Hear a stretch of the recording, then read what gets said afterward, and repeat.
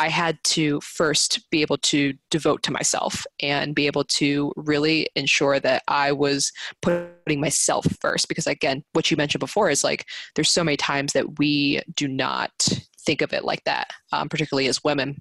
Mm-hmm. Really, that kind of stemmed from, this idea and this, the self-development work that I did with like me not feeling like I'm enough.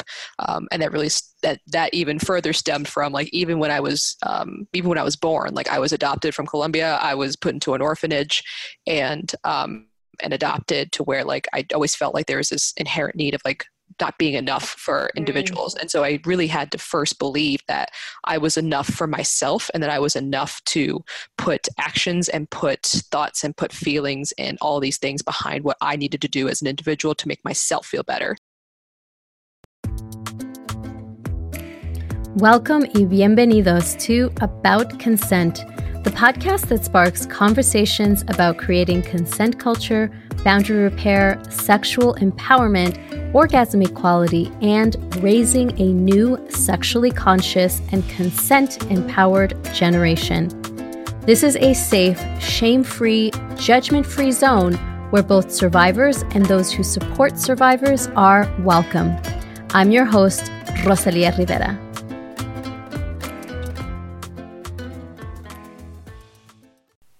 This week, the rating spotlight of the week and review comes from Julie822. Julie822 gave a 5-star rating and review that says, must listen to.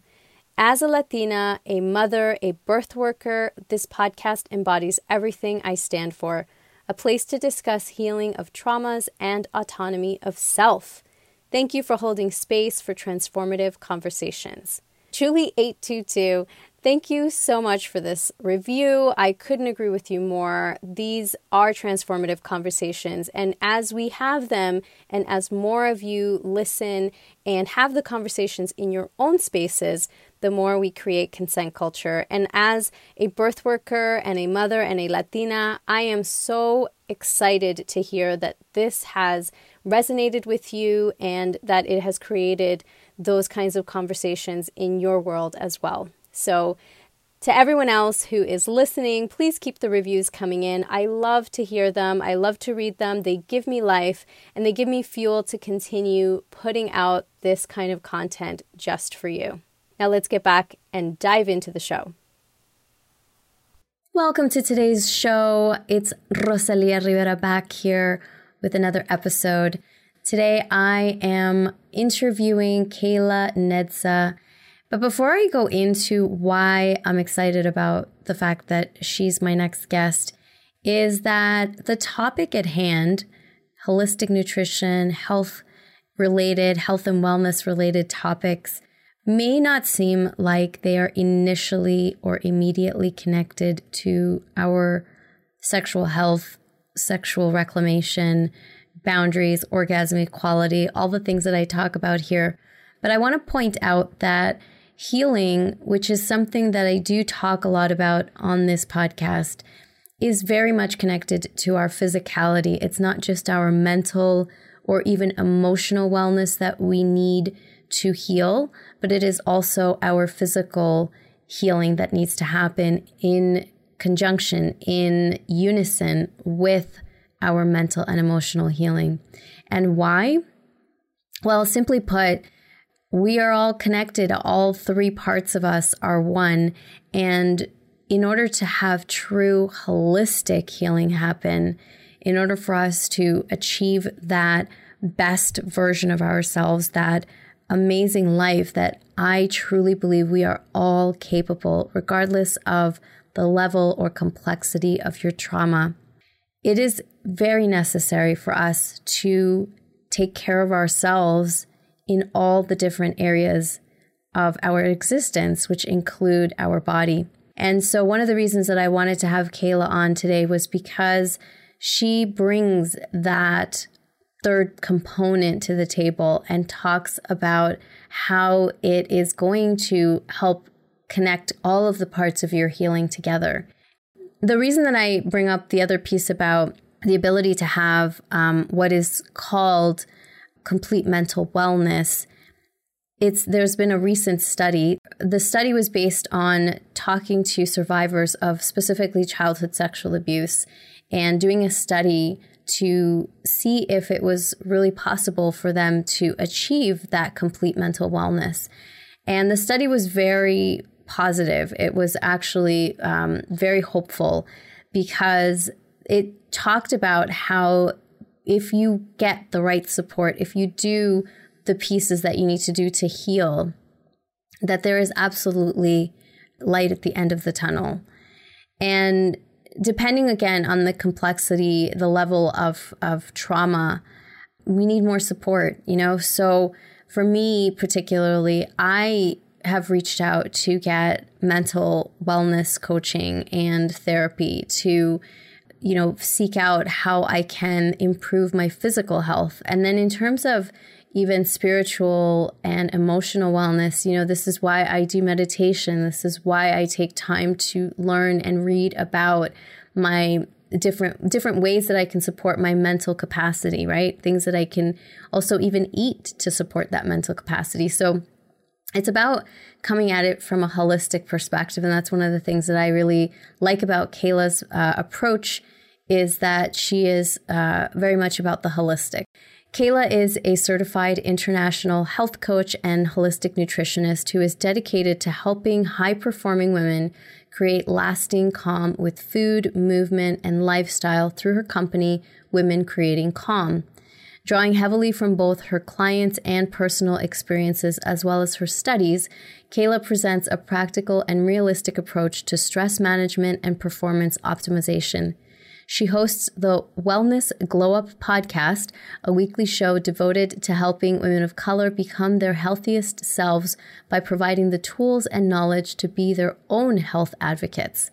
When she's not researching, coaching, and interviewing health professionals, you'll find her weightlifting, twerking around her kitchen, or watching Grey's Anatomy.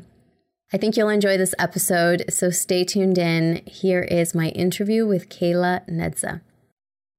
So Kayla, I am so excited that you're here. Welcome to the show.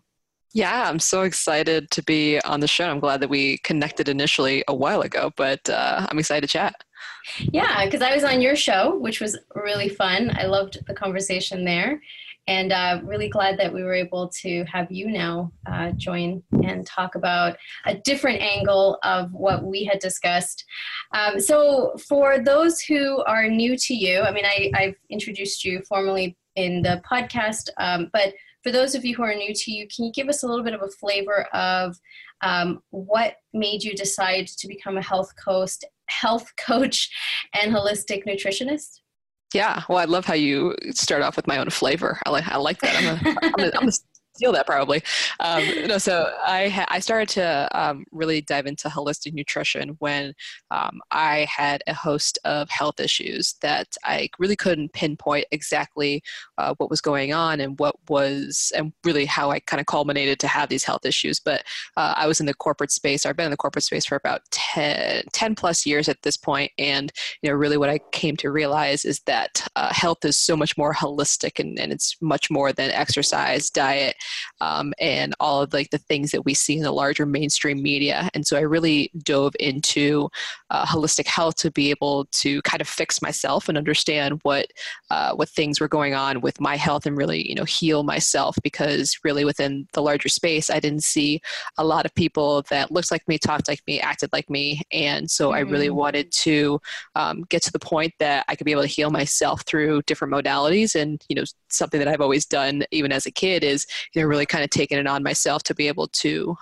do the things myself. And so I really took that same mentality to kind of help myself and really, get to a point where I could really fix my health issues. And when I say health issues, my hormones were completely imbalanced. I lost my period for about a year. I had SIBO, which is small intestinal bacterial overgrowth. I had parasites. I had candida.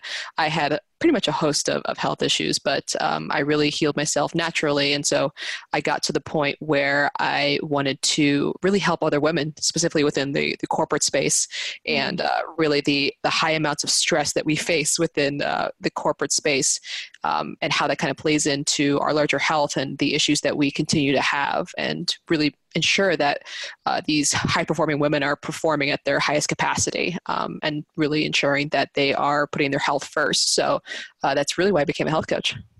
Cool.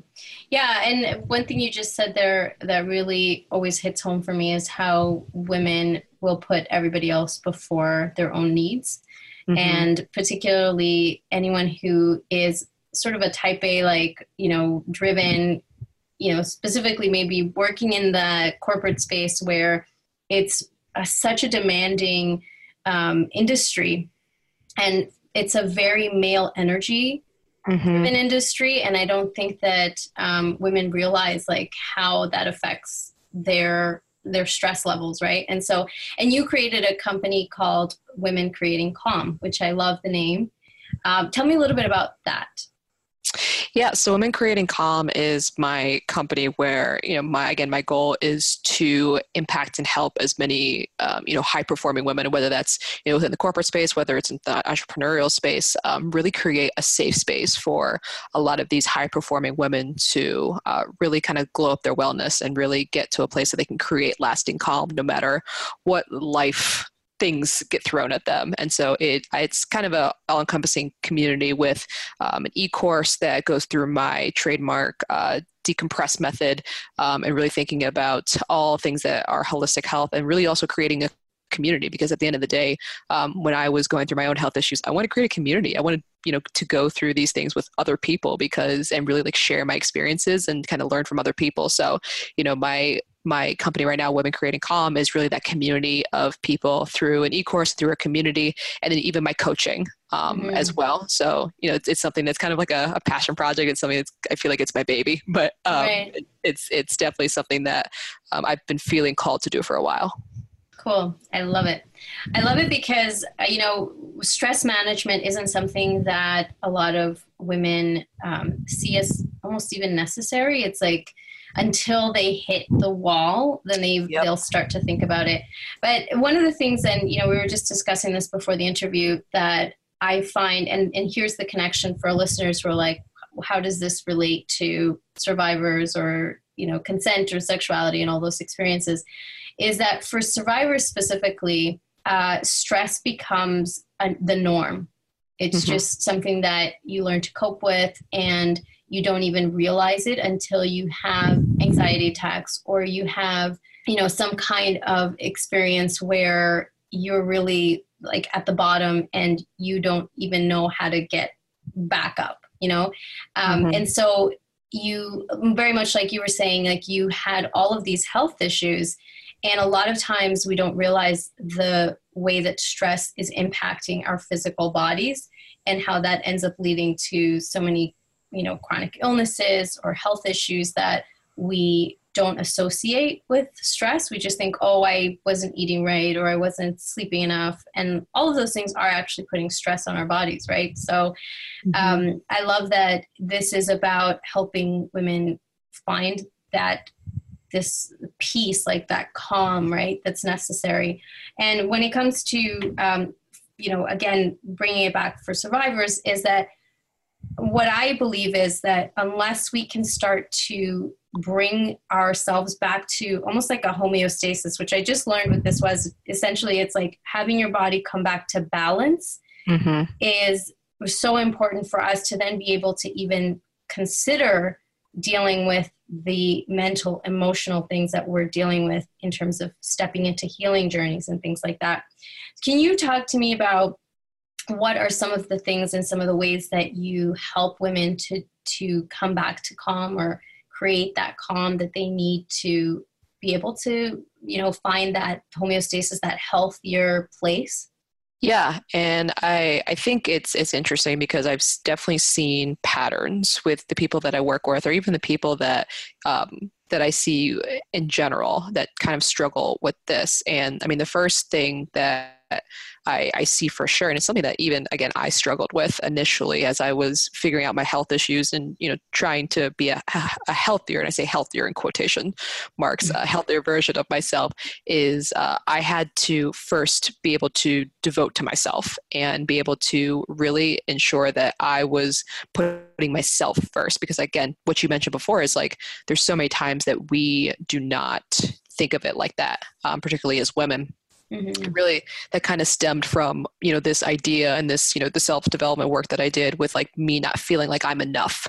And that really, that even further stemmed from like, even when I was born, like I was adopted from Colombia, I was put into an orphanage and adopted to where like, I always felt like there was this inherent need of like not being enough for individuals. And so I really had to first believe that I was enough for myself and that I was enough to put actions and put thoughts and put feelings and all these things behind what I needed to do as an individual to make myself feel better. So that's kind of the first piece that I always share. And that's kind of the hardest piece sometimes because it takes consistent practice. But in terms of the other pieces and, kind of going from there is I always see that really kind of, I think that everybody generally knows what to eat in terms of like nutrition, but I think where people get tripped up is ensuring that they are eating correctly for their body type or correctly for themselves, because you'll see so many people like battling in the nutrition space of like carnivore is best, no veganism is best, no vegetarian is best, and I'm just like this is insane. Like there's so many different things that work for different people. So what I also tell a lot of the people that I work with, and even, this is also the same thing with like exercise. Everybody's like, oh, heavy lifting, or like, no, yoga. And there's so much like nonsense out there. So what I tell all of the people that I work with is I say, okay, health in and of itself is going to be very fluid and it's going to take some time and some effort.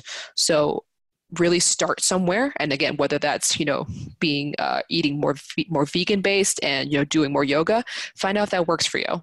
Do a test and trial of like 2 to 3 weeks. And if it doesn't work for you, your body will literally tell you. They'll be like, nah, like we want some beef, or we want some more like heavy intensity types of things. Your body will tell you that.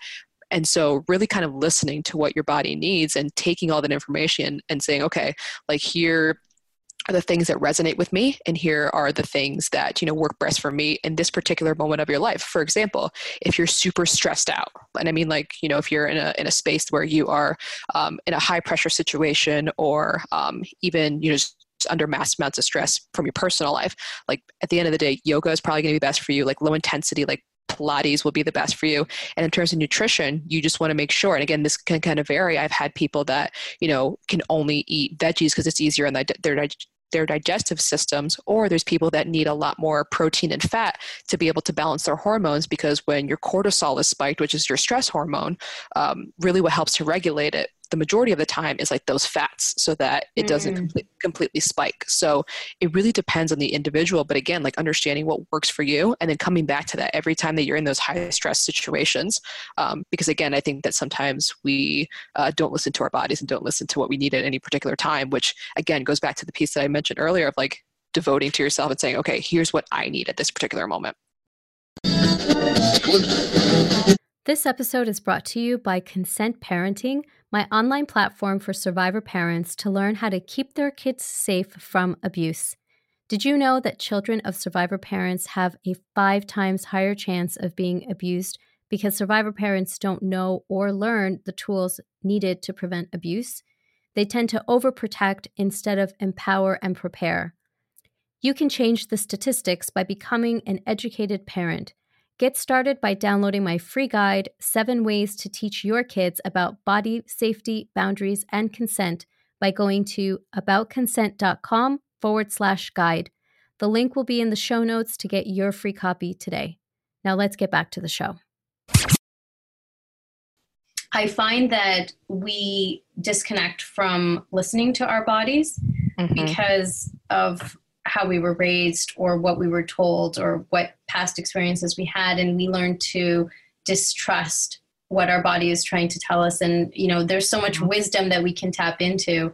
And I think that one of the points you just made that's really important is that there is no one size fits all for everybody. Like everybody has different body types and physical needs and hormonal levels and like things that they were born with, so I think it's really important that they do, like you said, test it out, right? And see. So is that something that you work with your clients in terms of how you coach them through something like get to know their health history and then work with them that way to figure out what's going to be the ideal approach for them? Yeah, that's what I've been doing the majority of my clients, and I think what's helpful too, and what's and kind of the different, I guess, more holistic ways, because again, like it's something where you can look at their health history and say like, oh, okay, you have a history of this, or you've been doing things this way. But I've also been incorporating a lot more of like, I guess not necessarily non-traditional practices, but also thinking through like what other practices are out there. So something I've been incorporating a lot is more Ayurvedic practices in terms of Ayurveda related to the doshas, and how, really within each dosha there's, and, Ayurveda in of itself is a very kind of ancient way of looking at health. And so really within Ayurveda, like there's a lot of practices if you're and the three doshas are Pitta, Kapha, and Vata. And so really looking at those three types and saying, okay, like, if your body, so my body in particular is more Kapha based, and, the practices and principles behind Kapha is that I hold on to a lot of things. So I hold on to weight, I hold on to water, because, my body type is a lot more grounded and earthy. And so I hold on to a lot of things, and that can extrapolate to a lot of other things in terms of what I'm holding on to. But really like thinking through those things in terms of, what dosha do you fall into, and how can we really incorporate those practices. And really it's something I've seen with, again, a lot of clients. They're not even thinking of it that way. They're literally just like, oh, I saw that like veganism is great, or like keto is amazing, and I lose a ton of weight on keto, when like at the end of the day, like for a kapha body type like me, like those keto foods are too heavy and too dense for me and my digestive system to process. And so, really as I work with clients, I kind of think of it in many different ways and in many different vantage points. Again, depending on their health history, but then also depending on like a bunch of other holistic practices like Ayurveda and things like that. Interesting. How do you determine what type you are? It's just a quiz. There's a quiz that I use. I don't remember. I think it's Banyan Botanicals. You just type in like Ayurveda quiz, and it'll tell you and give you a breakdown of like what you are. It'll just ask you a bunch of questions. But what's interesting is you could actually be like your body could be a certain type of dosha, but then your mind could be a different type of dosha. So for example, I have a kapha body, so essentially like I'm more grounded. Again, I hold on to things a lot easier. I'm a little bit curvier, but my pitta, or my mind is pitta, in the sense that like it's kind of, and when you think of pitta, you think of like fire. You think of like go, and like the leaders and people like that. So I really have to ensure that like I'm hitting both of those, or really like thinking about both of those and working in tandem with both of those, because again, there's so many different portions of my personality and portions of like how I present in the world. So, but yeah, it's just a quiz that you can just go on to, like, I think it's Banyan Botanicals. I can send you the link. Yeah, that's fascinating to me. And I don't know very much about Ayurvedic, but it's an interesting perspective to look at, because there is so much ancient wisdom that we just have neglected to look at for so long. And there's so much that we can glean from it, right? There's so many ways that we can incorporate it into our daily lives to, like I said before, like tap into that almost innate wisdom that we have. And it's been out there for us to connect with, right? So I love that you incorporate that. And I guess that's where the holistic part of being a holistic nutritionist comes from. Is that where you've drawn that from? Yeah, and I think, the term holistic nutritionist is something that it also confuses people, because they're like, wait, like what am I getting from you? And I'm like, well, here's how we think about things in a different way. So really, I think being like a holistic nutritionist, there's a lot more, and really like being in this specific role itself is there's so many like things, and we're kind of in the same capacity as like even my clients, in terms of like they're seeing all of the information that's in the larger mainstream, but really as like a holistic nutritionist, it's something where I have to take that and process it and see if I align with those values and align with what's being taught, because I want to make sure that like anything that I give my clients or people that I'm working with is something that I truly believe in and I've done the research on, and making sure that I've even done it on myself. So a lot of the time with holistic nutritionists, you see that they're doing a lot of these things on themselves first and then saying, okay, like I've seen all the studies and the research and like these ancient principles, I tried it on myself and now I'm going to bring it to my clients, versus like even like a nutritionist in general, like there's so many things that like I don't necessarily agree with in terms of like what nutrition looks like historically. So really, I take, again, a more holistic approach in terms of like what we call like primary food versus secondary food. So primary food is like your sleep, your relationships, the toxins that you're putting in your body, all of those things. And then your secondary food is like literally the food that is going into your body and what that looks like. Interesting. Yeah. I remember, well, you had mentioned, you bring a different perspective or a different point of view from what we've been conditioned with and how we think about what wellness is. Can you expand on that? Because I mean, you just touched on it there, but I would love to know what you mean by what we've been conditioned with. Yeah. So within the larger health and wellness space, and I think that even if you Google like health and wellness just right now, like if you put it into the Google machine, you will find so many contradictory, there's so much contradictory information out there. And really I say I'm, I guess, non-traditional in the sense that I'm not dogmatic, in the sense that like there's a lot of people that will, put their stake and claim into something that is like tried and true and that this is always going to work.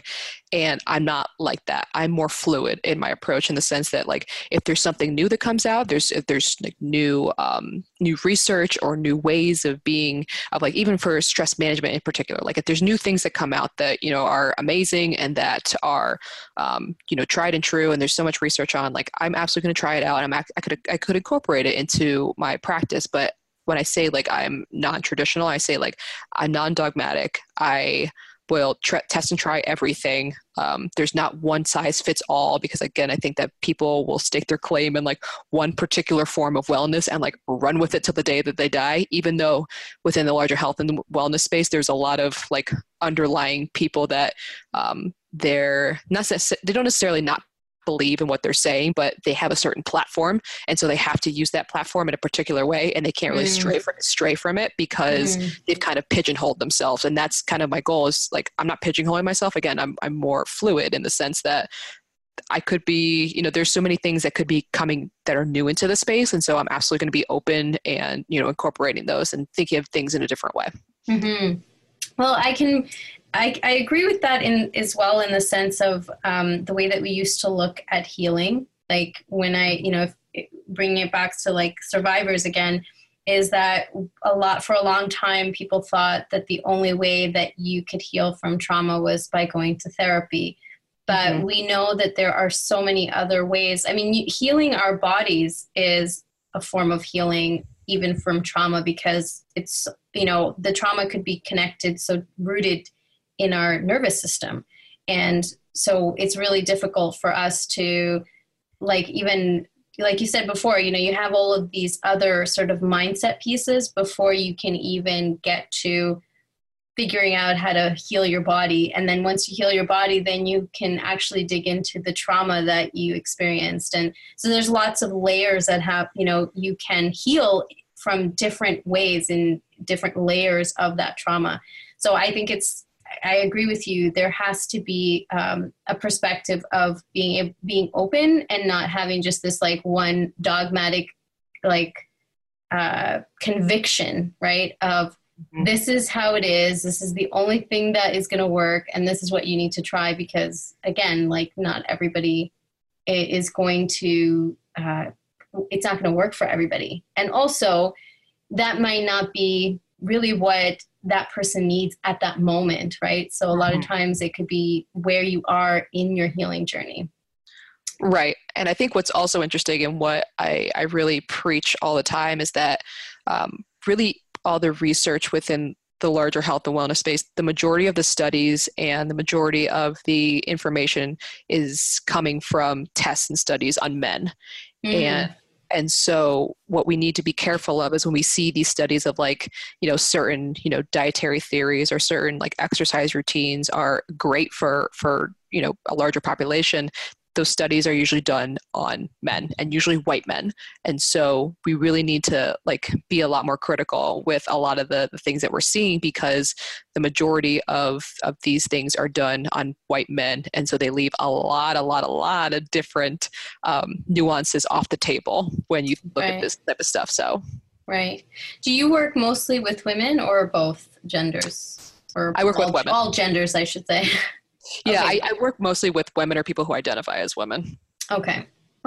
Very cool. Yeah, and I think that that's also important when you are looking for a health coach or a nutritionist, is that they really understand your body type, right? So I think for women, it's a whole other, we have different hormonal cycles than men, and how that, helps us process our food, and like even what kind of food we're going to eat at a certain time of the month, based on where we're at in our cycle, right? So I think it's really important. That's another piece. I think in terms of where you are, this is something that I've been starting to learn more and more about, is in terms of even where you are in your cycle. Sometimes healing it, like you can go see a therapist at the wrong time of your cycle, and it can really be that much more powerful, or the opposite. Like it could be too triggering and too much,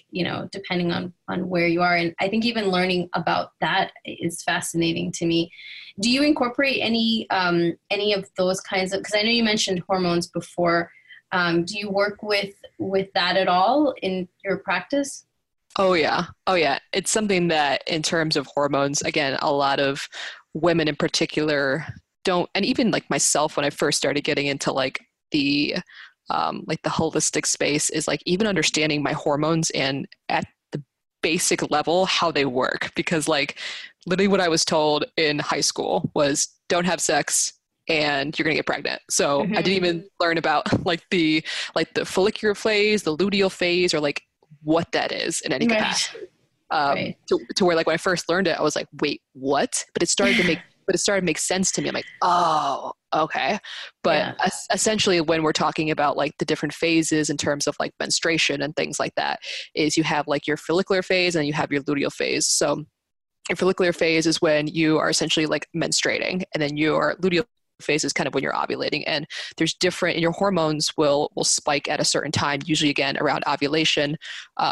And really when people think about how they're working, or even thinking about like how they're doing things, or even how they're communicating, it's very important, because you're going to feel different in certain capacities depending on like what phase that you're in. Like your FSH level will be at a certain point at a certain time, and your progesterone will spike at a certain time, usually during ovulation. So really when we're talking about the nuances with women, is like there's so many things that are happening within our body that we need to just be more in tune with, because we just have so much more going on.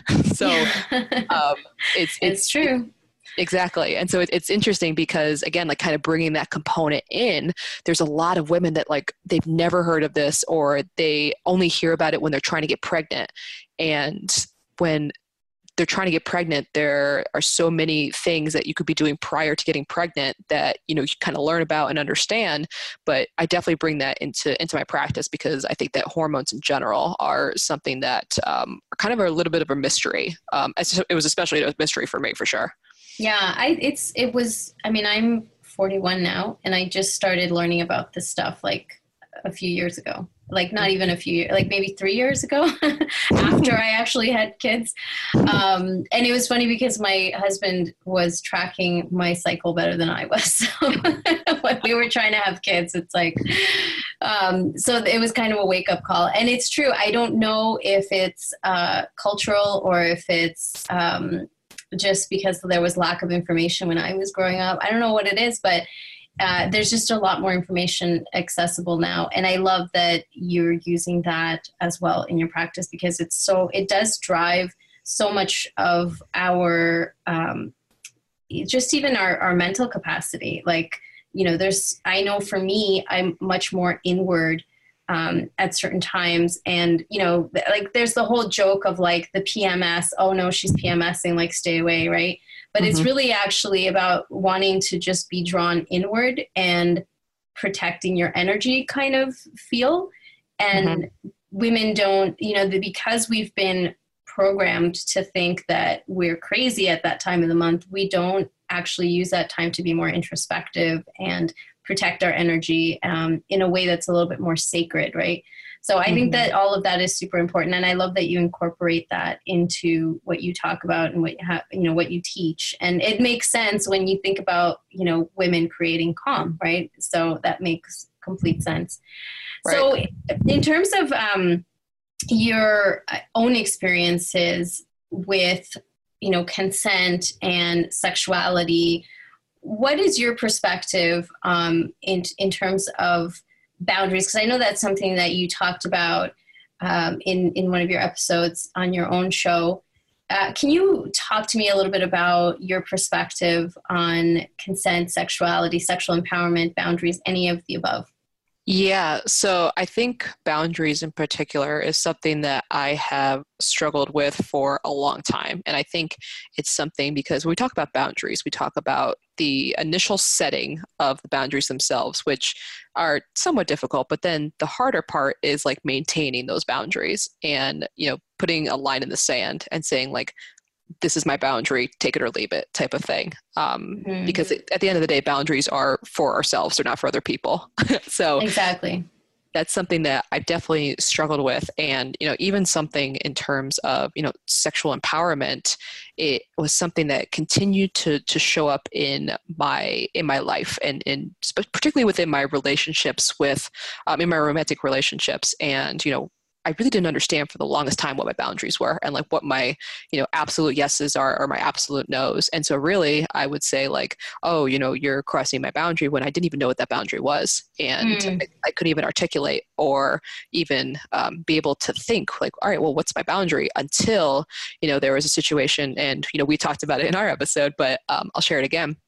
But in one of my corporate jobs, I was kind of the marketing lead of the area, and we had about 10 area managers that I worked with, and we kind of considered ourselves family, and we considered ourselves, very close.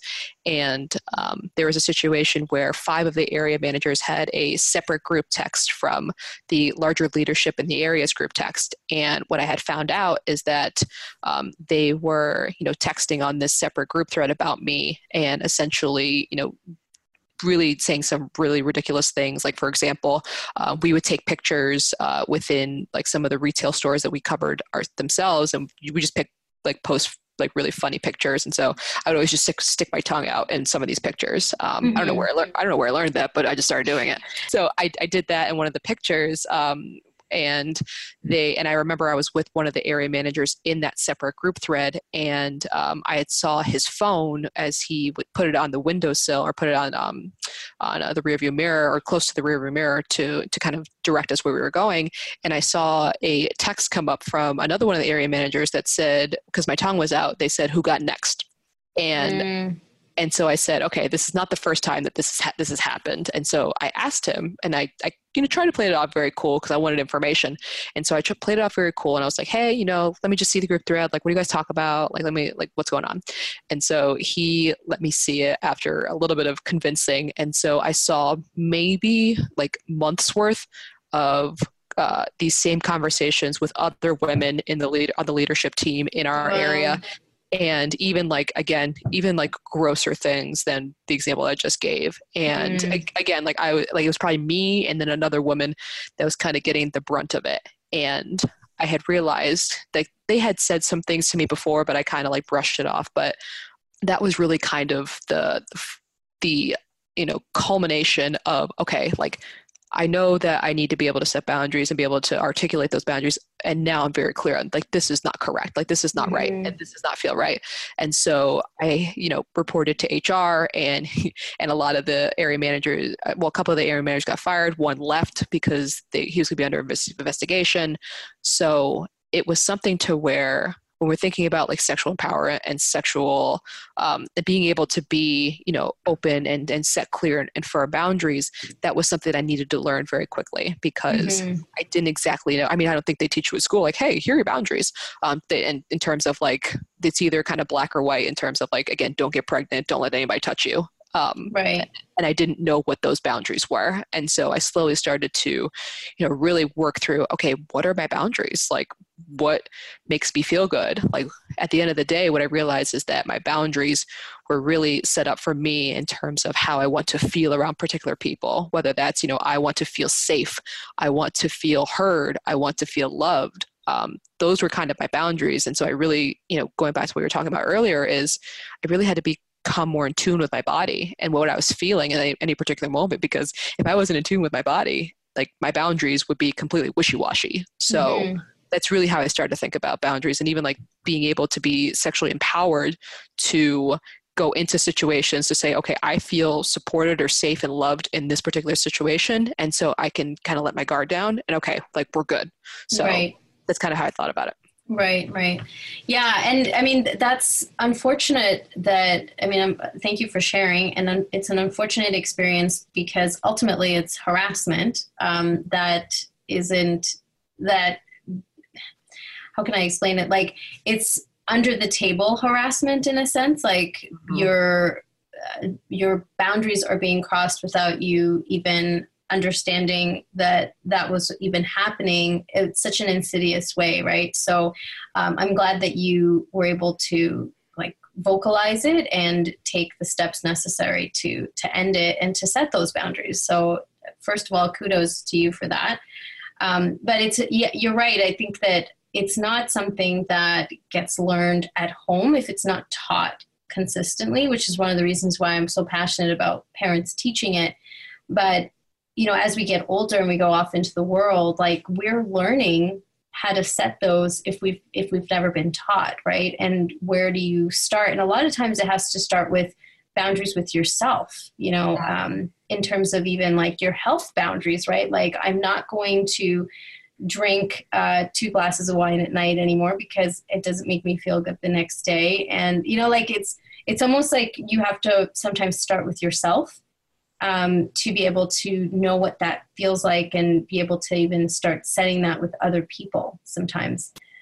So I think that it's important to start somewhere. And is it something that you talk to your clients about in terms of setting health boundaries with themselves? Is that even like part of the conversation?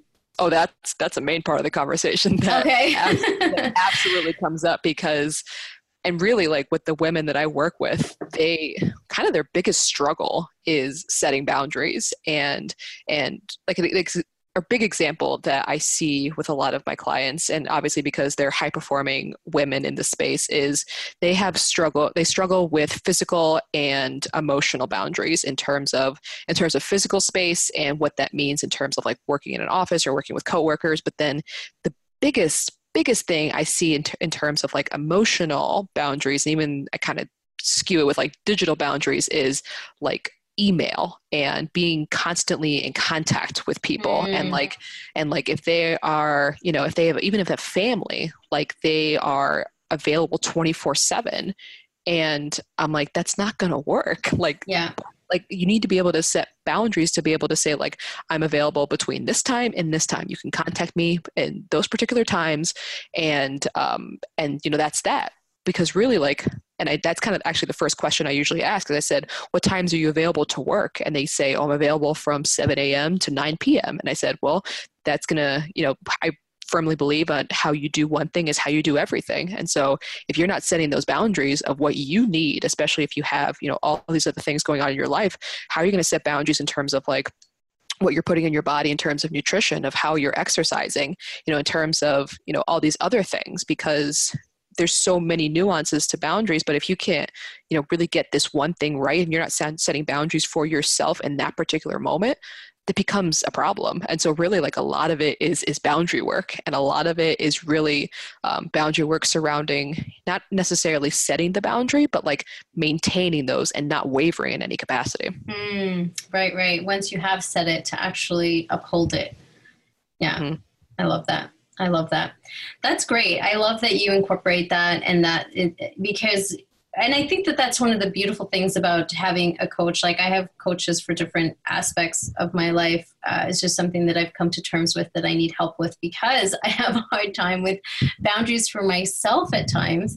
And coaches will help you, remind you like, hey, you're crossing your own boundary there. Like, is that really what you want to do? So that's great. I love that you do that. That's amazing. Well, so as we're wrapping up our call here, is there anything that you want to leave the audience with in terms of advice for any of these areas, whether it's sexual empowerment, orgasm equality, or boundary repair? I would say that the main thing that I make sure to tell everybody, whether, they're my clients, whether it's people in my life, whether it's somebody that's walking down the street and, I'm having a random conversation with them, is I always ensure, especially with women in particular, I always say, make sure that you're giving yourself grace, because there's so many times that we have so much pressure surmounting on us and so much that we want to accomplish and so many things that, we have going on a daily basis that you are probably doing better than you think that you are or giving yourself credit for. And so I really want you, if you're listening to this, to give yourself grace and to think about, the one small win that you've gotten today or this week, because at the end of the day, that's enough, and that you are doing better than what you think that you're doing. I love it. Love it. That's awesome. And how can people find you if they would like to learn more about you, connect with you, listen to your podcast? Yeah, so you can find me on the gram at Kayla Nedza, and my podcast handle is the Wellness Glow Up Podcast. And then you can also find me on my website, kaylanedza.com, and then you can listen to the Wellness Glow Up Podcast on iTunes, Stitcher, Google Play, iHeartRadio, and Spotify. Perfect. And your handle on Instagram is Wellness Glow Up Podcast, right? Not The Wellness. See, you know my podcast better than I do, really. I just want to make sure people find you on the gram, because you have great content there too. And I love watching your stories. So I just want to make sure that they find you. So yeah. Okay, perfect. So it's Wellness Glow Up Podcast.